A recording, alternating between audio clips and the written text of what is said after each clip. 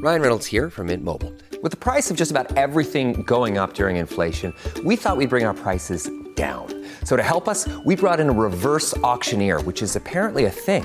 Mint Mobile Unlimited Premium Wireless. How to get 30, 30, bit to get 30, bit to get 20, 20, 20, bit to get 20, 20, bit to get 15, 15, 15, 15, just $15 a month? Sold! Give it a try at mintmobile.com/switch. $45 up front for 3 months plus taxes and fees. Promo rate for new customers for limited time. Unlimited more than 40 gigabytes per month. Slows full terms at mintmobile.com. Welcome to the New Books Network. Welcome back to New Books Network.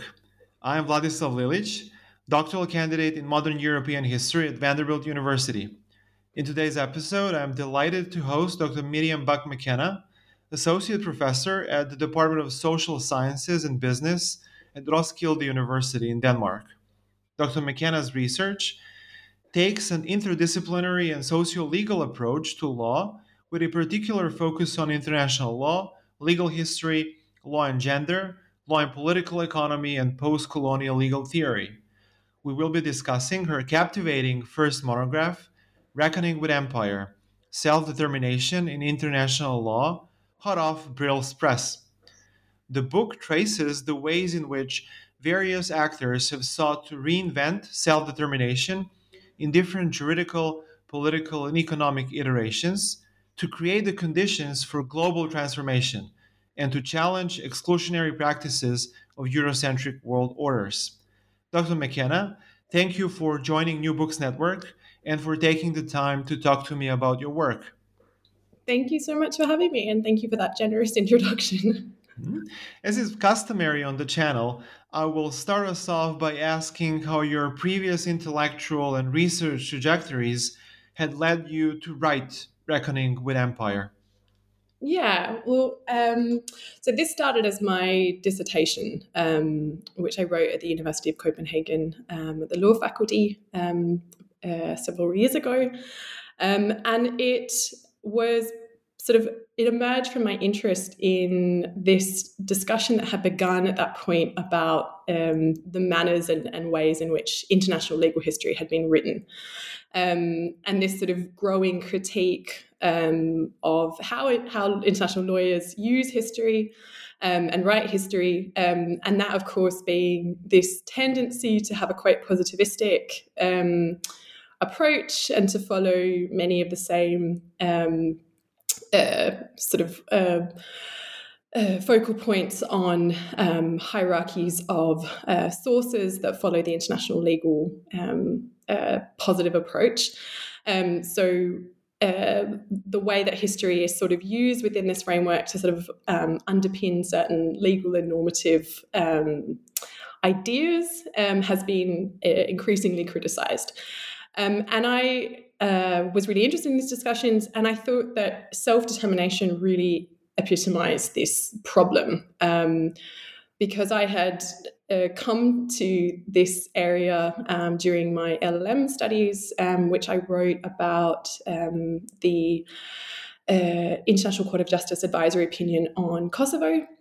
And I was just really interested in the incredibly varied approaches that states were taking in their submissions on self-determination. And I just didn't think that quite followed the history that I had been reading about self-determination, which is very singular and very teleological. It's incredibly sort of consistent throughout all texts on self-determination. And I thought that was somehow just too narrow and too unnuanced. So what I was really interested in doing was revisiting this history through a different lens and a less positivistic lens. And I was supervised by a sociologist, a legal sociologist, who was very worked with and was very informed by the work of Bourdieu. So I decided to take this idea of self-determination and sort of open up the conception of what self-determination could mean in international law to be sort of a far more sort of socio-legal idea, one in which there have been various contestations and frictions over defining its meaning and using it in different to pursue different ends. So I was really interested in sort of playing with this idea of rewriting international legal history in a different way, in a much more socio-legal way, and drawing on a different variety of source material, and really trying to step outside of that classical approach to writing international legal history. So that's sort of where it started. And then, I mean, to be honest, I finished in 2015, and I went on maternity leave, and I put it on the shelf for a couple of years. I wasn't really that interested in pursuing the book. And, through the years, several people who had been on my committee and had read the text sort of were interested in why I hadn't published it. And so towards the end of 2020, I decided, okay, this is the year I'm going to finally put it out in the world. So and in that sort of period, a lot of things had really changed, I think. And there's been this really wonderful and fruitful discussion that's gone on, particularly in international relations and political theory. And of course, that I'm referring to Adam Gashchu's wonderful book, which looks at the use of self-determination, particularly by Pan-African legal or political activists. And I just wanted to sort of, I guess this is kind of dovetailing with a lot of this work, but much more focused on this legal iteration. And so within legal institutions and settings, how has this idea, which is very amorphous and ambiguous, being used by different actors. So the idea is to really get away from that linear, teleological, progressive narrative, which has tended to talk about self-determination as this sort of gradual unfolding of a liberal idea, which tends to start during the Enlightenment period, and then has sort of been taken up at various junctures, and then, of course, becomes this right during the decolonization period. And that's just really not what I was seeing when I was looking at a lot of the debates in different legal fora, and also in the writings of various academics. So I wanted to sort of revisit that narrative and open up to showing how self-determination is an incredibly interesting sort of a bit of a Pandora's box in the international legal system. And that's also something that I guess international lawyers that sat sort of awkwardly with international lawyers over the years, because they tend to want to give it some sort of concrete definition. And so this is where the history has come in, is that they've tended to struggle with defining it in a positivist sense. So they tend to turn to different points where this is sort of maybe crystallize into certain legal documents or frameworks. But I think that misses a lot of how how politicized this idea has been, and how radical an idea in the international legal order this idea actually is. I don't think we give enough credit for being this really, really interesting kind of legal phenomenon in international law, because it's sort of seen, I think, for a lot of people as a lot of lawyers at least, as this kind of annoying sort of undefinable principle, which just kind of causes a lot of problems. Now, you cannot see me, of course, but I was nodding vigorously throughout your initial response, and this perfectly anticipates my following question. Would you elaborate on your approach to law and history? Recently, there has emerged a debate about the benefits and pitfalls of the ways in which historians use the law and international lawyers use history to narrate these transformations of global legal frameworks. How exactly does Reckoning with Empire respond to these dilemmas? Yeah, I mean, it is trying to plug into some big debates that have been going on, particularly amongst critical international lawyers for several years now. I think I I adopt that same slightly wary stance on writing history as a lawyer, because I'm not a trained historian. So I'm very aware that I'm using history in a way that is very particular to my discipline, but also doing so in a way that tries to step away from the ways in which international lawyers have tended to write history, which is, again, that like extremely positivist focused, sort of fitting an idea within a predefined narrative in a way, or a predefined idea, and sort of looking for the historical sources that kind of back that up, which is obviously really problematic for historians. And this is also why it's so incredible that so many trained historians and different kinds of people from different scholarly backgrounds have come to the writing of international history, international legal history. Because it really opens up, this quite problematic way of writing history. So I guess this is, I guess, quite an institutional history. It's quite a macro history. I'm looking at these kind of broader shifts. I wish I had been able to do far more archival research and also look at a range of actors that fall outside of traditional institutional settings. And had I had more time and sort of a bit more training, I would be able to do that. And I'm now slowly moving into doing more archival work in my newer projects. But this, I guess, is an attempt to utilize the same, at least normative underpinnings of this sort of turn to history of trying to open up the ways we think about history, and also kind of reflecting upon how history has been used in international law. And again, as I mentioned, I think that self-determination is such a prime example of how this history has really subsumed a lot of the more radical parts of the history of self-determination. Yeah. So you argued that self-determination highlights blind spots of international law and challenges the seeming permanency of discriminating and exclusionary practices.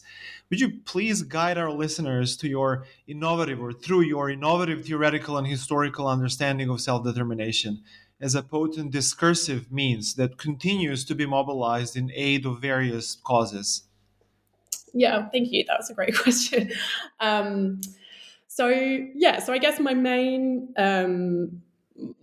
sort of argument through this book is really to kind of to point to the way in which self-determination, because of its very unique history in this broader sort of intellectual history, which I think resonates, not just within sort of the liberal sort of tradition, but is,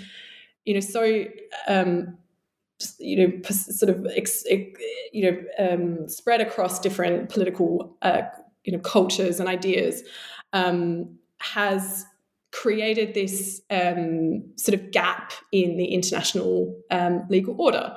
And because it is this sort of amorphous principle, it's this sort of open-ended idea which really lacks definition, but has this kind of incredible purchase in sort of political theory. It's sort of created this like wedge in the international system, which has allowed people to pursue different sort of political ends and projects.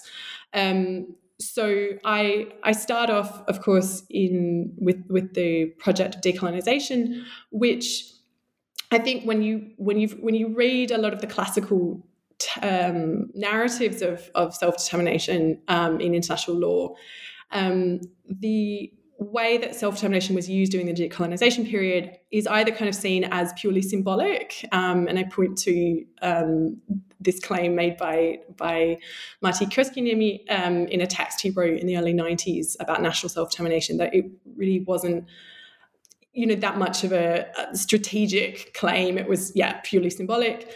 Or that it's sort of, seen as this harnessing of this idea, that really stems from the Wilsonian idea of self-determination following World War I. And I think both of those things are sort of inaccurate. because it was far more of a claim to completely unpicking a lot of ideas of unequal hierarchies and unequal integration in the international order that existed at this point. And I think at that time as well, there was this incredible sense that there could be change pursued through international institutions and international law. And there was this, at least what I'm seeing, this really strategic usage of the idea by different legal actors. And of course, it's pursued primarily through the setting of the human rights bodies during the negotiations of the two covenants. But I don't think it's purely a human rights claim that is being made here. It's a claim to sovereignty and a certain kind of sovereignty that's made during this point in time. And I think I go back through other periods as well to sort of to show that maybe these junctures that have been written about in accounts of self-determination have also maybe missed a little bit of the nuance in how self-determination has been circulated and used at this time.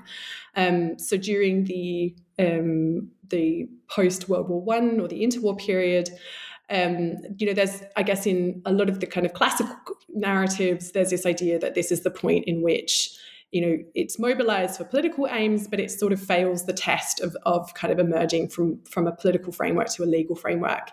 And actually what I want to show is that it is actually, incredibly legally important at this point, through the mandate system and through the minority protection schemes, and through sort of early cases at the Permanent Court of International Justice, where this idea is starting to really curtail the boundaries of sovereignty and the boundaries of what states are eligible to pursue in terms of their national interests.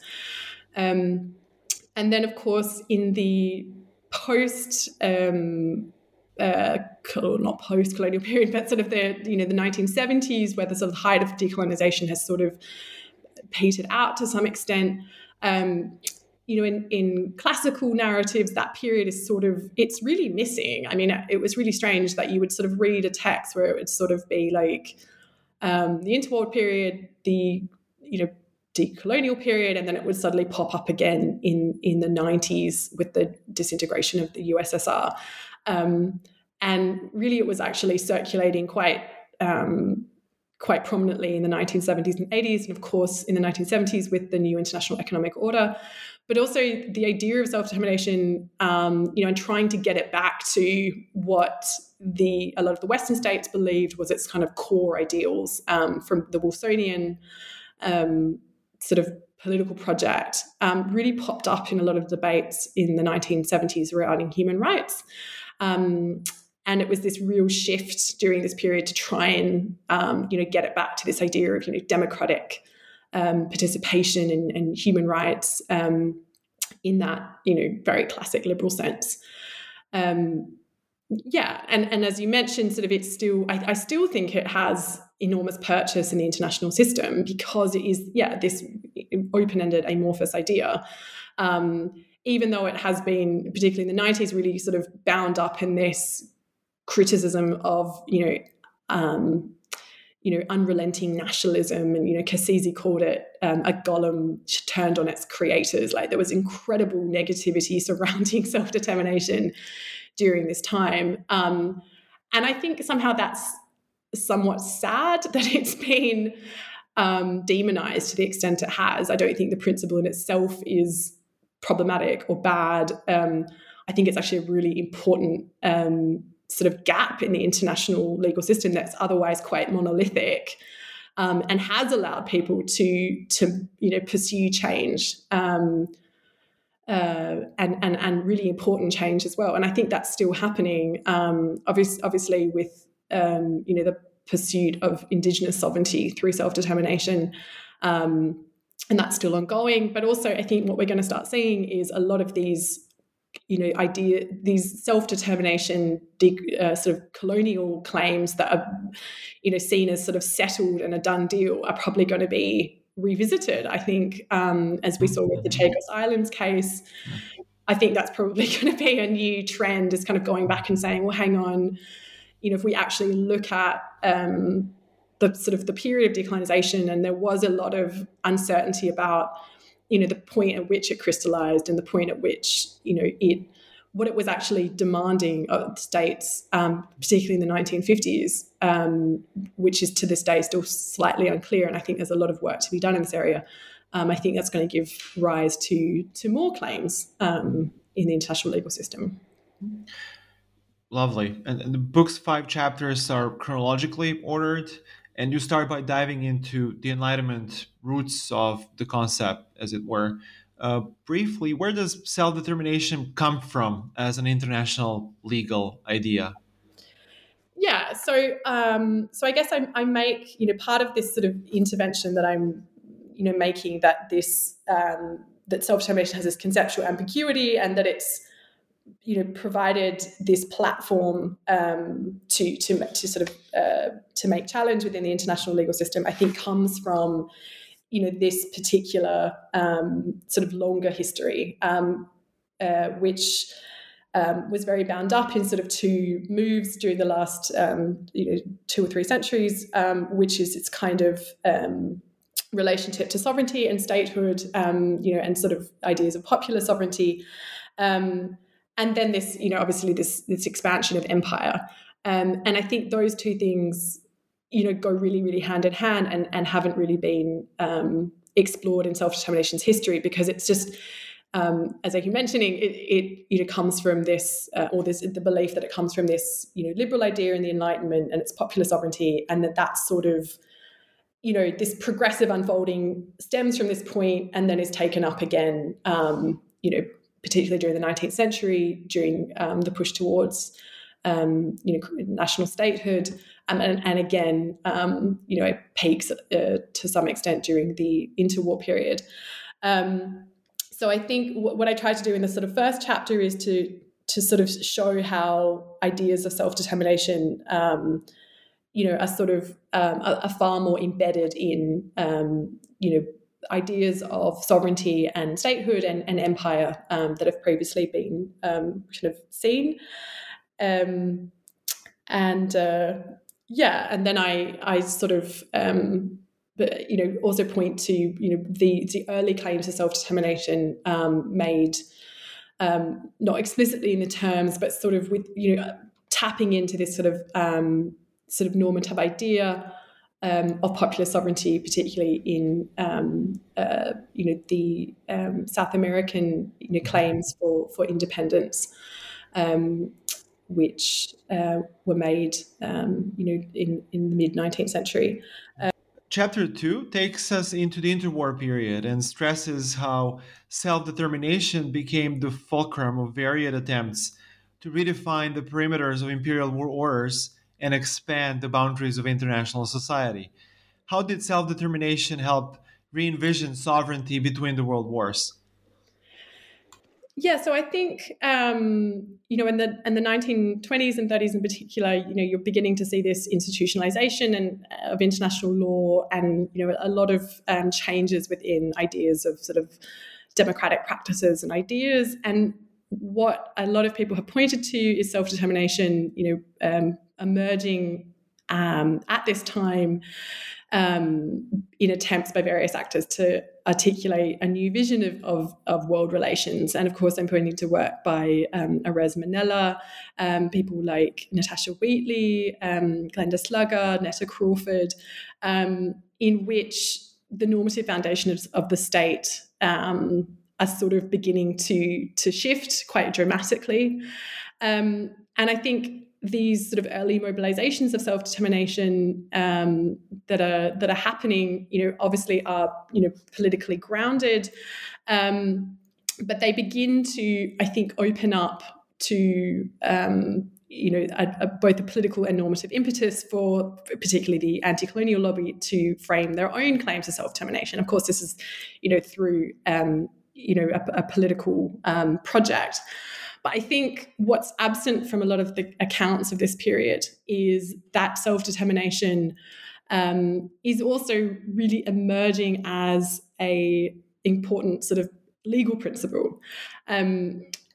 And that this sort of crystallization of self-determination as a kind of, legal ideal is also presenting the possibility for these same groups to pursue sort of a legal project to claim independence.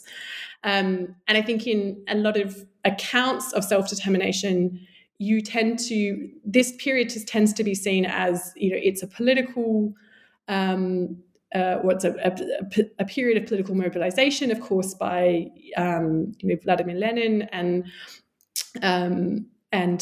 Woodrow Wilson, presenting two particular forms of self-determination, but that it sort of fails to make this, jump because it fails to sort of emerge within the League of Nations Covenant as emerging from politics to law. But what I think that kind of misses is that through particular legal institutional arrangements at this time, and particularly the minority protection regime and the mandate system, there is this emergence of self-determination as a legal idea, as something that can discipline sovereignty and can discipline certain kinds of state action. And so within this, I think this crucial legal space begins to emerge in which domestic political structures and state action are subject to international oversight, at least in theory, and that there's this new sort of internal expectation of the juridical state that is being pursued through these regimes. And so I think that it's really here that you begin to see this crucial legal space for marginalised groups who've been kept outside of international law emerging, and that this, I think, is really the origins of where the post-war decolonization move through the UN actually begins. So that's sort of what I try to point to in this chapter. And of course, I build a lot upon the work of people like Nathaniel Berman and also Karen Knopp, who have spent a lot of time in their work, or many years in their work, sort of exploring, how these periods in self-determination history have tended to be sort of erased from those grand narratives of self-determination that we tend to see in international law. Chapters 3 and 4 then focus on self-determination as a revolutionary framework and the key battleground for struggles over hierarchies of sovereignty and international law. You show there how diverse groups of anti-colonial actors and activists from the global south wielded self-determination to challenge the existing normative and legal structures which had rendered them unequal. How is your retelling of the story of decolonization different from other historical and theoretical accounts? And I know we've already touched on this, but maybe you can use a few examples from the text to illustrate the novelty of your argument. Yeah. So I think, and of course, this is a period that has received a lot of attention in both international legal accounts and also in sort of political theory and IR history. And there are there's a lot of different takes on what actually happened during this time. Obviously, there are, I think the big sort of debate has been whether or not, self-determination and human rights were sort of, one sort of overlapping or sort of integrated project or two distinct projects. And of course, Samuel Moyn has characterized this period as sort of tending to be sort of two different projects where, people like Christian Roy Schmidt are sort of pointing to the integration of self-determination within the human rights fora. And I tend to agree with the latter, but I don't think it is as simple as simply a human rights claim. I think what happened during this time is, of course, these human rights fora and these sort of emerging frameworks of human rights provide this backdrop through which these states are beginning to launch the claim to self-determination, which they, frame in the language of rights, the right to self-determination. But that's not really all they're doing at this time. That it's far more about challenging ideas of sovereignty and statehood through this approach. And I mentioned Mati Koskinieme's claim, that it is this sort of symbolic framework of action. And he also posits that decolonization was not accompanied by a challenge to statehood. And I just don't quite agree with that. And I think, Adam Getachews' work as well has pointed to the fact that it was actually, a whole-scale mobilization of self-determination to sort of change existing modes of sovereign authority, and move away from this exclusion of non-European peoples as unfit for sovereign rule. So it's far less symbolic and far more strategic in this period. And that's why I think I point to, that it's also, self-determination is accompanied by, these demands for non-intervention and economic self-determination at this time as well. And this is sort of trying to recalibrate, sovereign expectations, and trying to rebalance the international system through self-determination. So it's not just about independence, it's about, completely changing what rights and duties they can expect in the international legal system. Yes, and I think then this becomes, the point at which, these sort of claims that are made during the 1970s in the new international economic order are sort of are originating. So, and I think at this time as well, things like the Goa dispute that happens in 1962, I think is a really prime example of what particular actors are seeing self-determination's normative and legal implications to be at this point. At this time with this dispute, the Indian delegates before the General Assembly are really pointing to the fact that self-determination has initiated, a change to international law. It's changed its meaning, its structure. That they're pointing to the fact that yes, international law has been this sort of Western development, but now it's being sort of harnessed by states that have formerly been excluded from its ambits, and they're beginning a new project. And I think that really comes out in the debates surrounding Goa at this period. I think this also points to the fact that this is a really interesting juncture in the potential for international law. And during the 1950s and 60s, there's far more, I think, positivity around what international law can mean for particularly colonial peoples, and it can be this platform to launch, these political projects for change.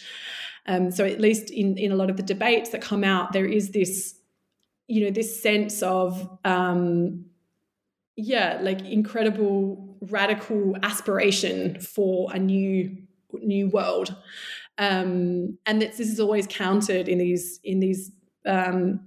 debates by the Western states sort of pointing to, trying to reform colonialism and trying to, pursue this idea that colonialism wasn't that bad, or was could be seen as a positive development, and that's really shot down, particularly during the colonial declaration debates, quite prominently. And of course, then this is sort of countenanced by the need to sort of reduce the possibility of continuing conflict through the application of the Euthypotedasis principle, and this kind of tension that arises, I think, really culminates in the Biafra conflict in the 1970s or the beginning of the 1970s, and it begins to, I think, the problems with approaching self-determination through this kind of open-ended means become more prominent at this point. But that doesn't stop, I think, these actors from trying to pursue self-determination's redefinition and use in new to pursue new political and economic projects. And of course, I'm pointing to the new international economic order, and that this is also going hand in hand with this pursuit of grounding non-interference and sort of new forms of kind of sovereignty during this time as well. So that I think that's also kind of absent from a lot of the discussions of self-determination, is that this continues to be circulated by former colonial states, throughout the 1970s, to reframe this international system, in their interests. And this then is countered, as I mentioned, by particularly Western states who are trying to pursue this new human rights regime, and to push back what they're considering to be, negative sovereignty. So now trying to, get back to this idea of self-determination that, comes from this liberal tradition, that guarantees sovereign or civic participation and, democracy and human rights. And this, crops up again and again in, submissions by Western states to the Human Rights Committee and in discussions of different human rights documents throughout the 70s and 80s. Finally, Chapter 5 brings us to the end of history, as it were. You contend that self-determination has remained a crucial discursive means of resistance in these ever-changing 21st century confines of international relations. How has the concept been used in continued legal battles over the meaning of sovereignty, political legitimacy, and good governance?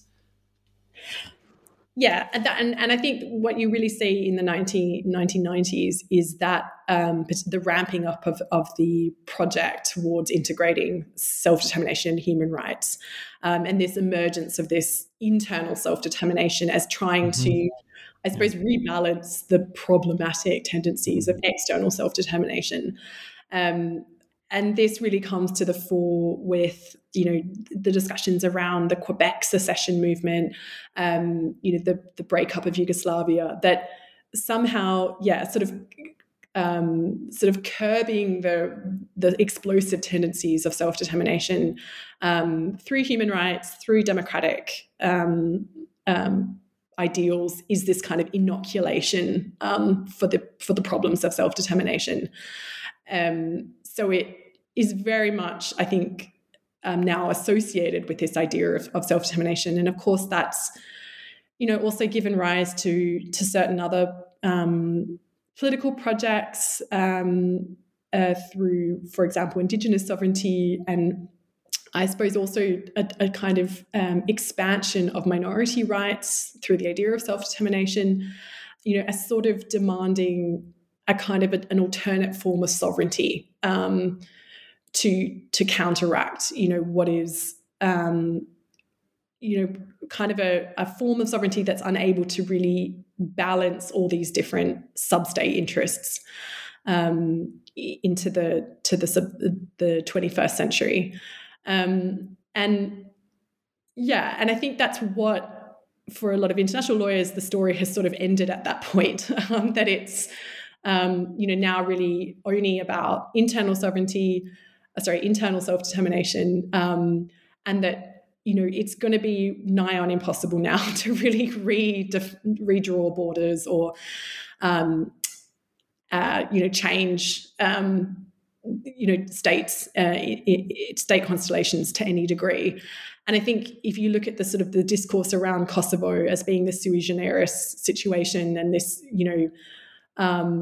kind of, strange, problematic emergence that's sort of necessary to sort of back up this claim for human rights, self-determination and internal self-determination. They sort of, particularly Western states, have to pursue the right of Kosovo to secede because they, they have to sort of put their money where their mouth is, if they're pursuing this idea of, demands on states to guarantee certain rights. And when this fails, they sort of, are kind of forced into a corner to some extent. But I think, the idea that this has sort of resolved the problems of self-determination, or, now we're sort of at a point where it's more clarified or well-defined, I think is not really the case. And I end the book by talking about the Chagos Islands case, which, is going back to, what happened with the independence of Mauritius in 1960, and pointing to all these irregularities. And I think this is going to continue to be a topic for debate and discussion for the coming decades. So self-determination stays with us in all its absolutely destructive and constructive might. Yeah, I mean, of course, you can point to what's been happening, the Russian claims in Ukraine, which is obviously a prime example of how this discourse of self-determination continues to be pursued. And they point to what they see as the kind of hypocrisy of the West in regard to Kosovo. So I think this is absolutely not it's not being put to bed by any stretch of the imagination whatsoever. And where has this project taken you, Dr. McKenna? What are you currently working on? Yeah, so I guess I, really had thought this is my sort of swan song when it comes to self-determination. But to be honest, I am really interested in particularly this period in the 1950s. And I think looking back at some of the kind of decolonization processes that were maybe problematic or actually not carried out to their fullest. And what I've been thinking a lot about is the case of Greenland, where because I'm living and working in Denmark. I think Greenland's integration into Denmark was a kind of a in the 1950s was kind of a case of how the political will of states was able to kind of maybe manipulate the decolonization process to their interests. And there is now such a strong claim for decolonization it's emerging in Greenland. And I'm really wondering if we shouldn't go back to what happened in the period at which Greenland was integrated into Denmark, and revisit the fact that no plebiscite was held, that the process was there was incorrect information that was given to the UN by the Danish state, that one of Denmark's sort of leading international lawyers, Alf Ross, had written a memo to the Danish government saying this is not kosher. But that was dismissed. And I wonder if there is also maybe a reason to go back and have a look at this period and have a look in the archive. So that's what I'm thinking that I want to do, what I'm working on at the moment. Fascinating. Dr. McKenna, it has been a pleasure hosting you. Thank you for coming on to talk to us about your fascinating work. Well, thank you very much for having me and letting me talk to you about my my book. It's been a pleasure.